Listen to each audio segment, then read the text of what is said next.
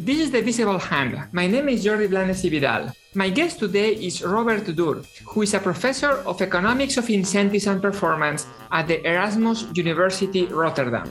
Today, we are going to talk about his paper, Team Incentives, Social Cohesion and Performance, a Natural Field Experiment, which is joined with José del Gauf, Oke Onemu, and Joeri Sol, and was published in Management Science in 2021. Robert, welcome to the podcast. Thank you very much, Jordi. So, Robert, the paper is called, again, Team Incentives, Social Cohesion and Performance. I would like to start by defining the terms that we are using here.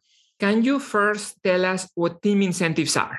Yeah, so team incentives are a way of paying for performance based on or defined as a team performance. So it's the team performance that matters for the people's pay. So this means that all of us put effort, we are evaluated together. If we succeed somehow, we receive some type of a payment that we divide among ourselves equally or unequally, etc. Yeah, and typically in real world situations, in real companies, the division of the bonus is not really, up to the people in the team. That's typically equal. So you just get it paid out as part of your salary. And I think it hardly ever happens that people make transfers or start negotiating about how to divide the team bonus. But yeah, indeed, you may sometimes, you may need to meet a threshold in terms of performance, but there are also team incentives that are continuous in performance. So the better you do, the higher the amount is. So there are these different forms of team incentives. So even though I have just asked you about it, team incentives is actually a concept that economists are typically familiar with. You have just described it very well. On the other hand, social cohesion is a term whose meaning may not be super obvious to economists. What is social cohesion? Yeah, so in our paper, social cohesion basically means the altruism among co-workers in the team. So how much do they care about each other's interest, about each other's welfare, utility? So we labeled it social cohesion, and that is in line with some parts of the literature in management. But yeah, we have also other papers on this, and there's sometimes we were actually encouraged by reviewers or sometimes forced to give it a different label. Like, for instance, co-worker altruism. And so in terms of the exact labeling, the different literatures, they have different traditions. And our paper, we hope to speak to several literatures. And so we adopted a term from one strand in the management literature where these feelings of workers towards one another, how much they care about one another, are summarized by the term social cohesion. Yeah. So indeed, in the paper, you have several definitions that come from people outside economics. I thought they were psychologists, but you're saying now that they are management scholars. Carles and De Paola, you write there, the motivation to develop and maintain social relations within the group.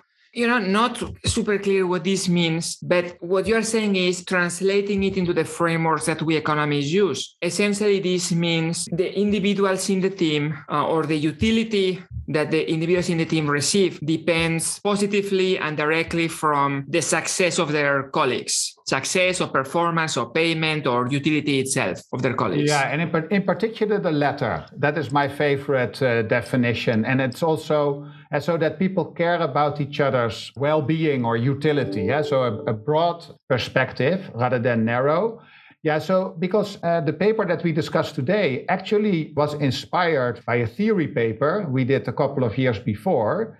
And so in the theory paper, of course, you need to be very specific about what you mean. And there it literally is that a worker's utility may depend on the utility of a coworker. Okay, wonderful. Now that we understand the concepts, can you tell us what is the main question or the main questions that you study in this paper? Yeah, so there are two main questions. The first question is about the effect of team incentives on the performance of the team. And in particular, we are interested in the question, is there a bigger effect of team incentives on performance if the social cohesion in the team is high? So in other words, if workers care a lot about each other, is it the case that a team incentive has a bigger effect on team performance? And the basic reasoning behind it is that we expect less free riding if people care about each other. So that's the first question that we address in the paper.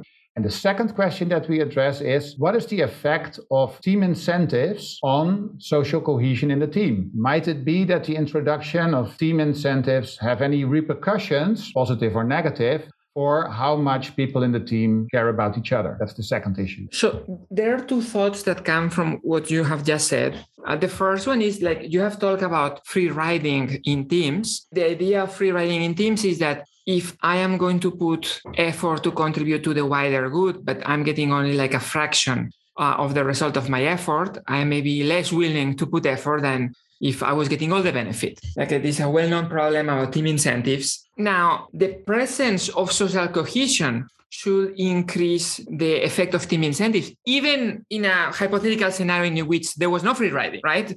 Because the moment that you put something else on the utility function, an additional benefit in the utility function, there should be an effect, even if, or regardless of the level of effort that the workers would have put in the absence of social cohesion. The existence of free riding or not is not sufficient or necessary condition for social cohesion to positively affect the effect of team incentives on performance. Yeah, so I agree on that. But yeah, so as I said, so the starting point of our analysis is a theory paper we did.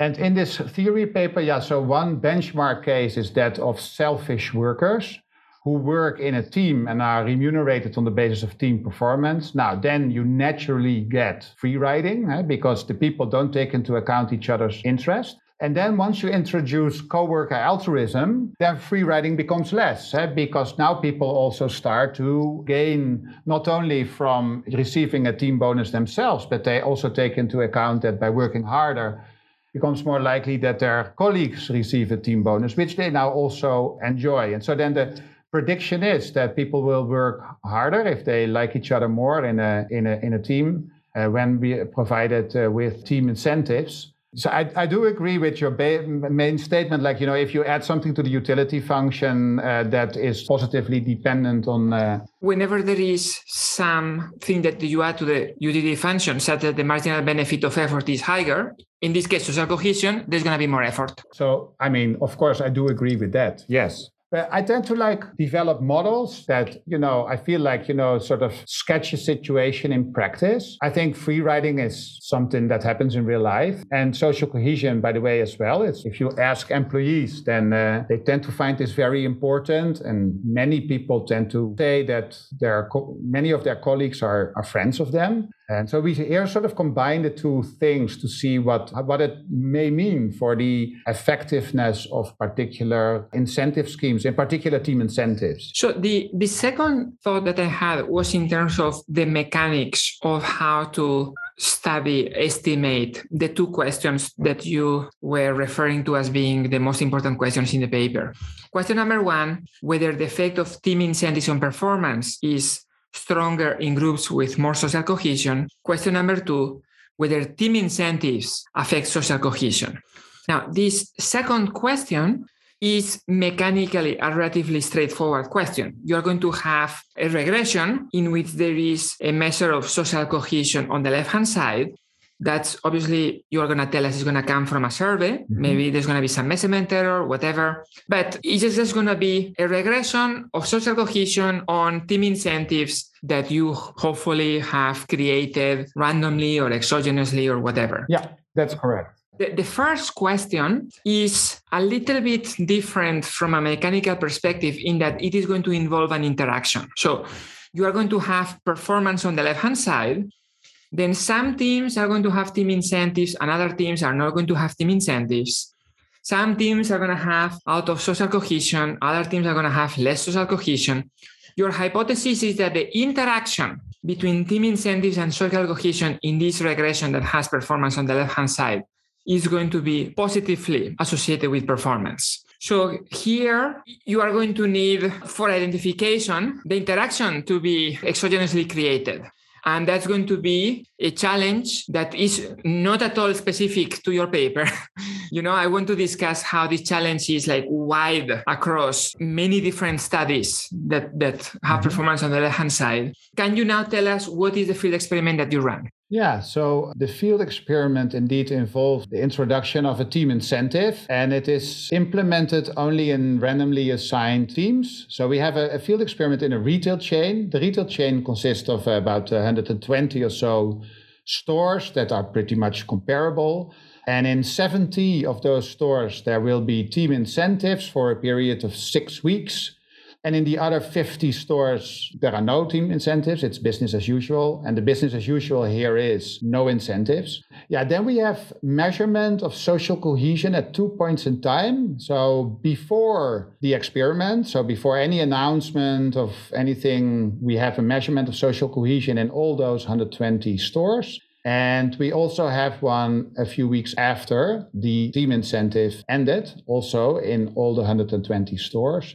And then indeed, as you were just pointing out, Jordi, then we look at two outcomes. The first is, do we see bigger increases in performance in stores that before the experiment had higher social cohesion as compared to comparable stores that also have high social cohesion? Of course, as one should compare apples with apples. And we look at whether in those 70 stores that were exposed to team incentives, where you see a different level of social cohesion afterwards as compared to the control group. Yeah. I want to go through some of the details here to understand what you have done, but also the reasons as to why you have made specific choices.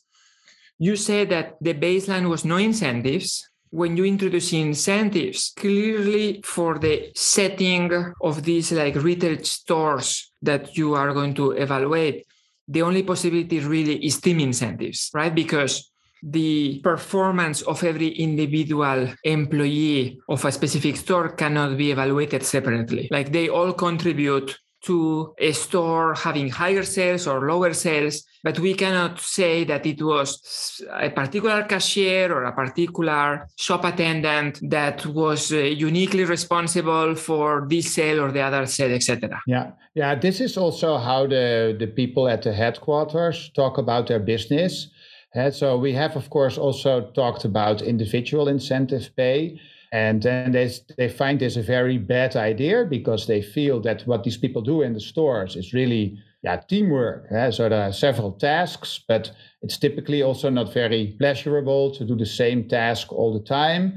Moreover, several of the tasks, the performance of it is very hard to measure. And so, whenever you would introduce individual incentive pay, then probably everybody wants to do the task that is incentivized.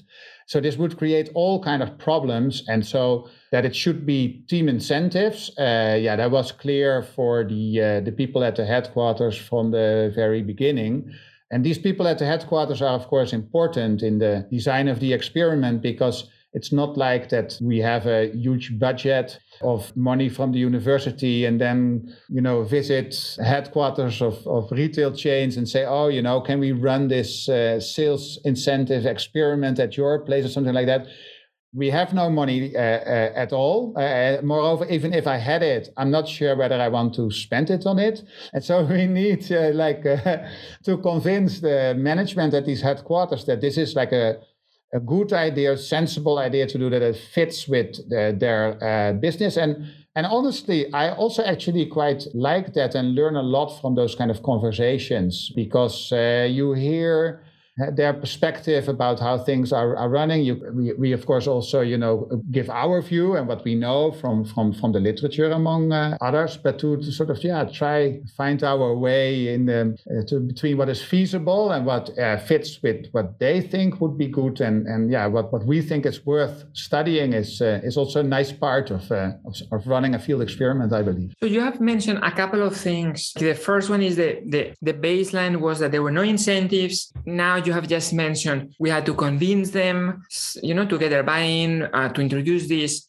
One thing that you mentioned in the paper is that the consensus here is that the actions and efforts of the employees do not have necessarily like enormous effect on sales. So it's not as if employees can just pull this lever and magically create sales.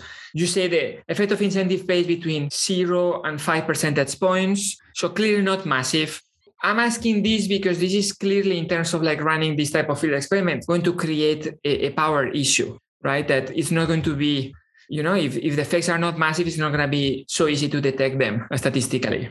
No, I completely agree with you. Honestly, when we started this project, it was not immediately clear that we should do it. And so I believe that power issues should play a role in determining whether to pursue a project or not. And here, this was something that we discussed for quite a long time. If you can convince a retail chain with many more stores, that would, of course, be much better. I've been giving sometimes talks at those professional conferences for marketeers and stuff and HR people. And then one time I got into contact with the HR manager of like a huge global chain with like tens of thousands of stores worldwide. Yeah, that would, of course, be fantastic, right? To run experiments there. Then you could also compare between countries and cultures and all that. But typically, most researchers, if not all, so far, they end up with relatively small retail chains or companies with just, a limited number of units. And you only learn over time how serious power issues are. So beforehand, you just don't know what kind of effect to expect, as you were just pointing out. Nobody was expecting like huge effects given the particular context here, because we're talking here about shops where they sell shoes and clothing, and then not of the most expensive type. In fact, it's more a chain of budget stores. And so it's not that customers need a lot of advice, where the employees need to put in a lot of effort to provide advice, or it's not like that. And so the room for improvement is limited in our context. Yeah. So partly to deal also with this power issue, you also introduce these team incentives as a tournament of teams. Can you describe how that works? Yeah, well, the main reason, because when you implement a team incentive in this environment, then of course, one thing one could do, and that is perhaps the simplest what you can do, is to define a target for the team. So you could say, if you reach 5 percentage point increase in sales, then you get the bonus and otherwise not. Or you could make it continuous and say, every percentage point increase in sales growth, you get a higher bonus. So this is one way to do it. So you would make use of an absolute performance metric. Now, here we use a relative performance metric. And the way we do it is by setting up a tournament with stores that are comparable. And the main reason for that is that in this context, performance is highly volatile. And also it is very difficult to predict. So in the paper, we also have a figure where you can see sales performance. What you can see sales performance over time is that, there are times when sales like increases by 30, 40, 50% or something like that. But there are also times where you see like big negative numbers in terms of the change in sales. And some of those big numbers can be explained. For instance, like the Easter break is not every year exactly the same week, or school holidays at a different point in time. And those may make a big difference in terms of sales.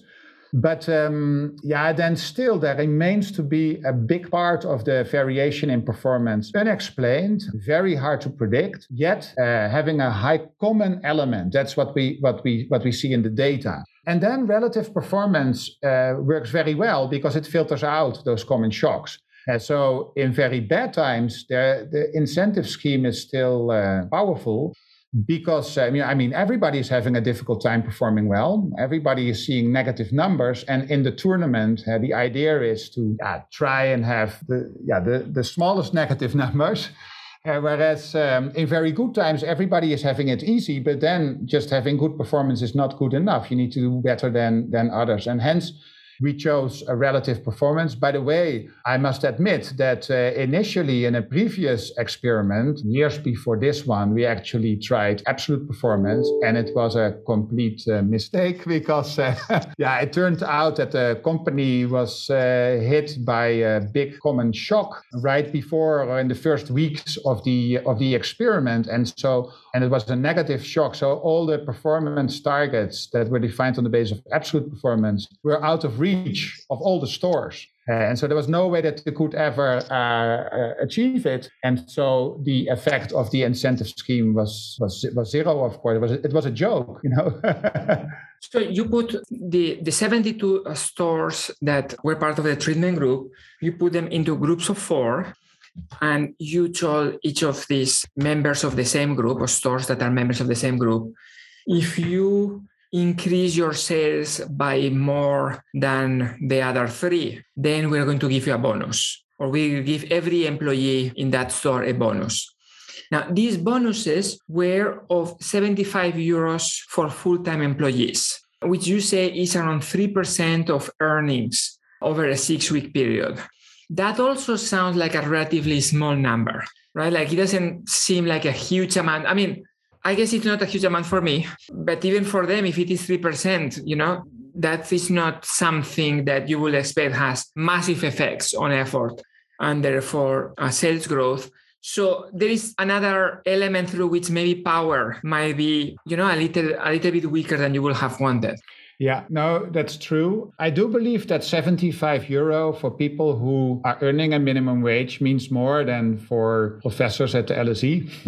So I do. Or Rotterdam. Or Rotterdam, for that matter. Yeah. So I don't think that it is something for them, I believe. But maybe more important is that in these kind of tournaments, oftentimes there's more at stake than just the money, and that we have actually seen in another field experiment that we ran in a retail chain, where we set up tournaments, some of them with monetary prizes of the kind that we also study here, like 50 or maybe 75 euro. But in other stores, we did a treatment where we ran the very same kind of tournaments, but without any prize money involved. And well, at least to us as a surprise, at least by then, it turned out that those tournaments that didn't involve any money were quite successful in increasing performance.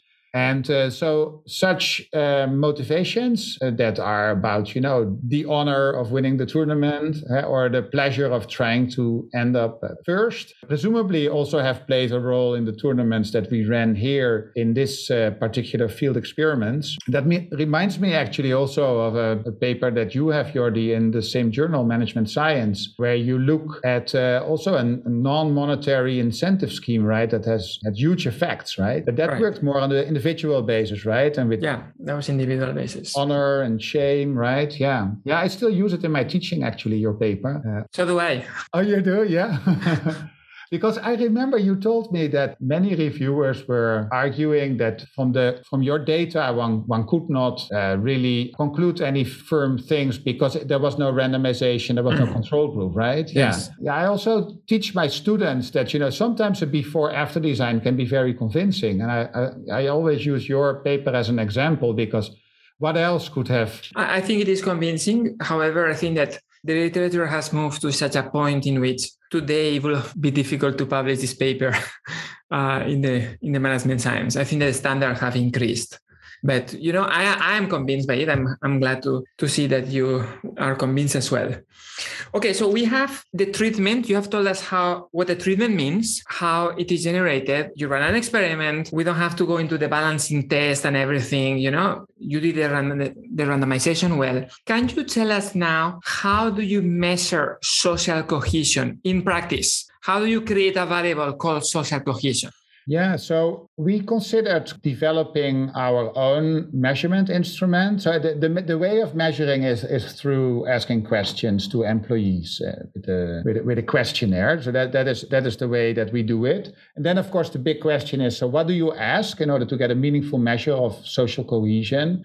And we thought about developing questions ourselves, but we had very bad experience doing that in earlier studies. So sometimes we developed our own questions, but later on we really regretted because it turned out there wasn't or hardly any variation, or people misunderstood. And so in this paper, we thought what we should do is we should rely on other people who have thought much more and have much more expertise on how to design questions for questionnaires. And so we started reading a lot in the literature, organizational psychology, management literature, about social cohesion in the workplace.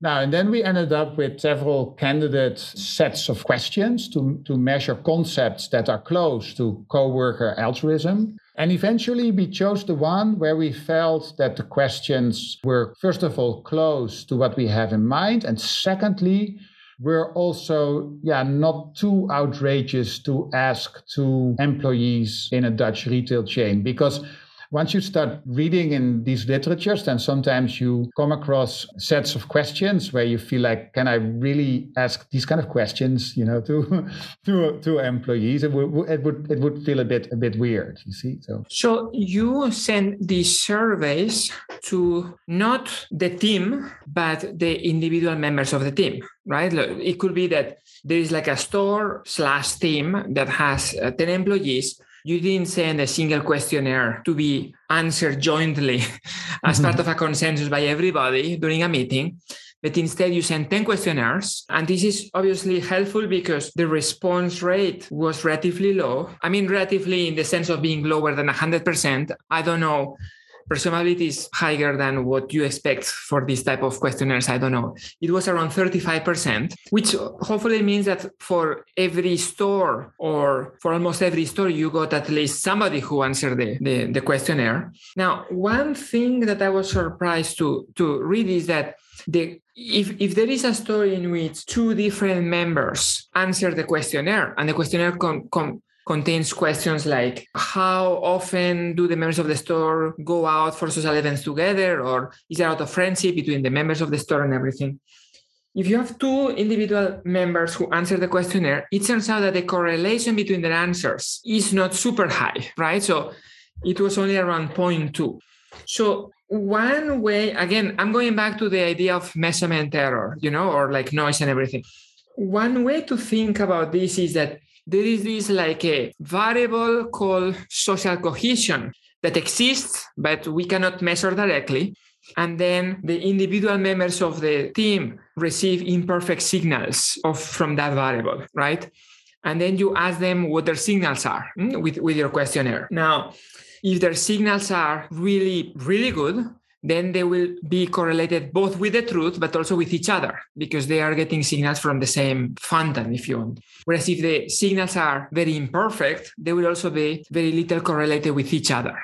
The fact that the correlation is relatively low tells you that this variable that you're going to put in the right-hand side is subject to quite substantial measurement error. Yeah, I share this concern. And this is also one of the lessons that I take from the paper is that like next time that I think about using questionnaire data in a field experiment, then somehow we should find a way to get a much higher response rate. It's not, of course, not always easy, but I don't rule out there are situations where you can, I don't know, maybe by setting it up during an outing or where people get together. Anyway, as you were mentioning, you could also have sent one questionnaire to the whole team. Now, a problem in these stores is that they are hardly ever all together at the same place.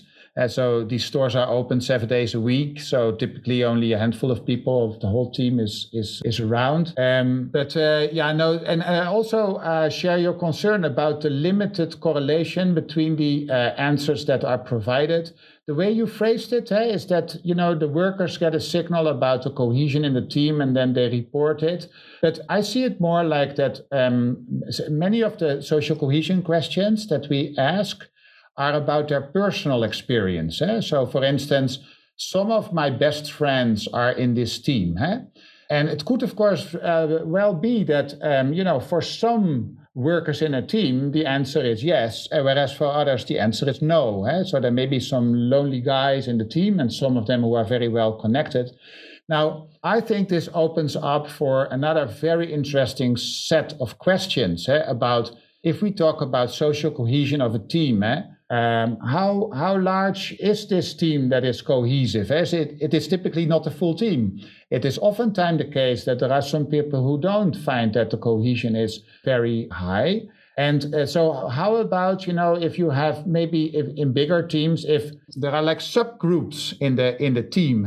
So I think that is something very interesting to study in another study that then definitely should have more teams and also a better measurement of cohesion so that you have a higher response rate, because those low response rates were definitely also a concern to us. Let me emphasize that this is not... I have mentioned power, measurement error several times. I haven't mentioned them as a criticism. but instead as an indication of my surprise that you actually got statistically significant coefficients in the regressions that you ran, right? Because conditional on the fact that you find some effects, all these issues are not so important. They are important from an ex-ante perspective in that you will expect that even if the effects are there, it will be difficult to detect them. But can you tell us now what are the baseline effects that you found? The main regression is going to be, as we have mentioned, sales growth on the left-hand side. You are going to have store fixed effects, weak fixed effects, the interaction between a treated store and the social cohesion in the members of the team. What do you find? Yeah, so what we find is that on average, the team incentives lead to a sales performance increase of 1.5 percentage points.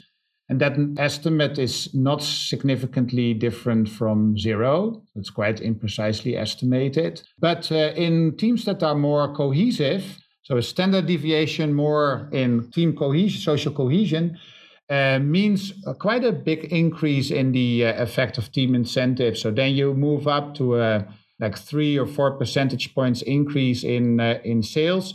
And talking about statistical significance for the top 25% in terms of social cohesion teams, there we see a statistically significant effect on sales performance because of the introduction of the team incentives. And so these results nicely line up with the theoretical prediction. So for team incentives to work well, what you need is, or what helps at least, is if there's sufficiently high social cohesion in the team. So I, at the beginning, wanted to frame this main question in the paper as an interaction in order to understand what you will ideally need to identify the effect of this interaction. So what we want typically is the independent variable being randomly or exogenously generated. In your setting, the independent variable is the interaction.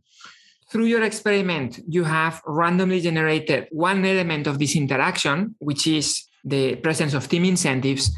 The other element, which is social cohesion, obviously has not been randomly generated. It will be difficult even to think about what you will have to do in order to, exogenously treat the social cohesion in a team.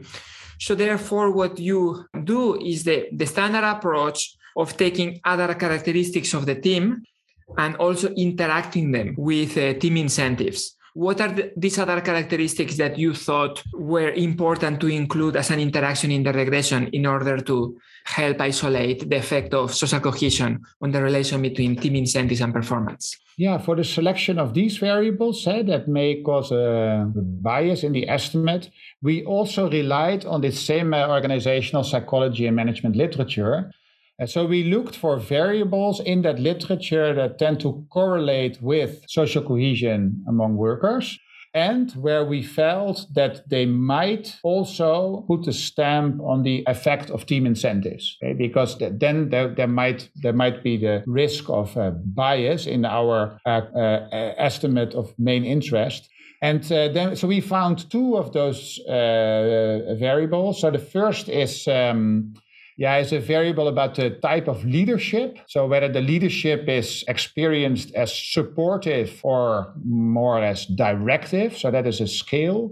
So that turns out to be correlated with team cohesion in a positive way. So social cohesion and supportive leadership are positively correlated. And of course, it might be that the supportive leadership may also make team incentives more, or for that matter, less effective. And so that would be a big problem.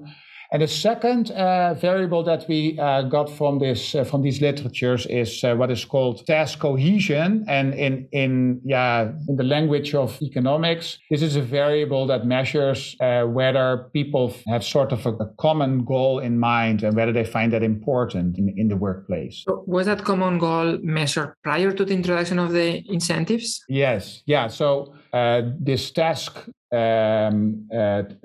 significance variable as well as the leadership variable were measured, both of them before the experiment started. So in the same round of questionnaires where we also collected data about the baseline level of social cohesion. Yeah. Presumably after controlling for these interactions, the main results survive. Yes, it did. Yes. So I have to say that Just to reinforce my point, this is like the completely standard approach. Like a good example of this approach will be gender, right? Like there are a lot of studies about do men and women react differently to ...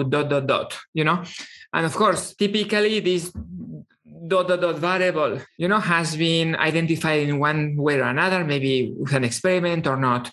But what you are not exogenously generating is gender, right? So it could be that the women in the study are younger or less young, or smarter or less smart, or more experienced or less experienced. And there is no way really to identify this interaction other than controlling for other interactions, right? So that is, the best that we can do.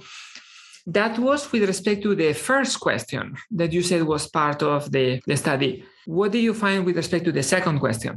Yeah, so the second question, so that is about how did the introduction of team incentives affect social cohesion in the team?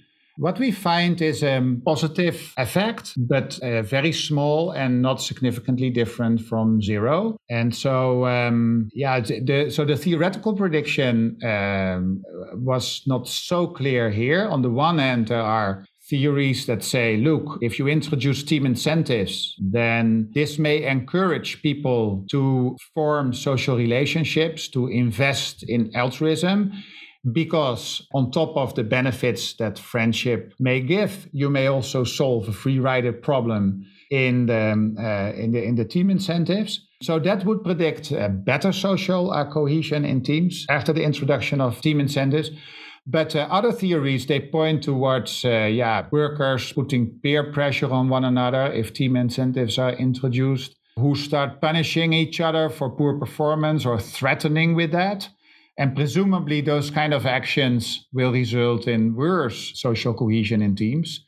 And so what we did in the study is that we also try and get an idea about these kind of behaviors, so about peer pressure and about helping behavior or investing in friendship. So what we find is that there is some evidence that coworker helping increases during the tournament, during the team incentives.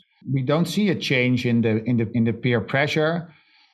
All in all, it doesn't seem to be the case that social cohesion is much affected by team incentives, which I believe is also an important result because when I talked with practitioners like HR managers or sometimes CEOs, they often tell me like, I'd rather be very careful with team incentives because I fear that social cohesion in the team may really suffer and that would be very bad for turnover in the team.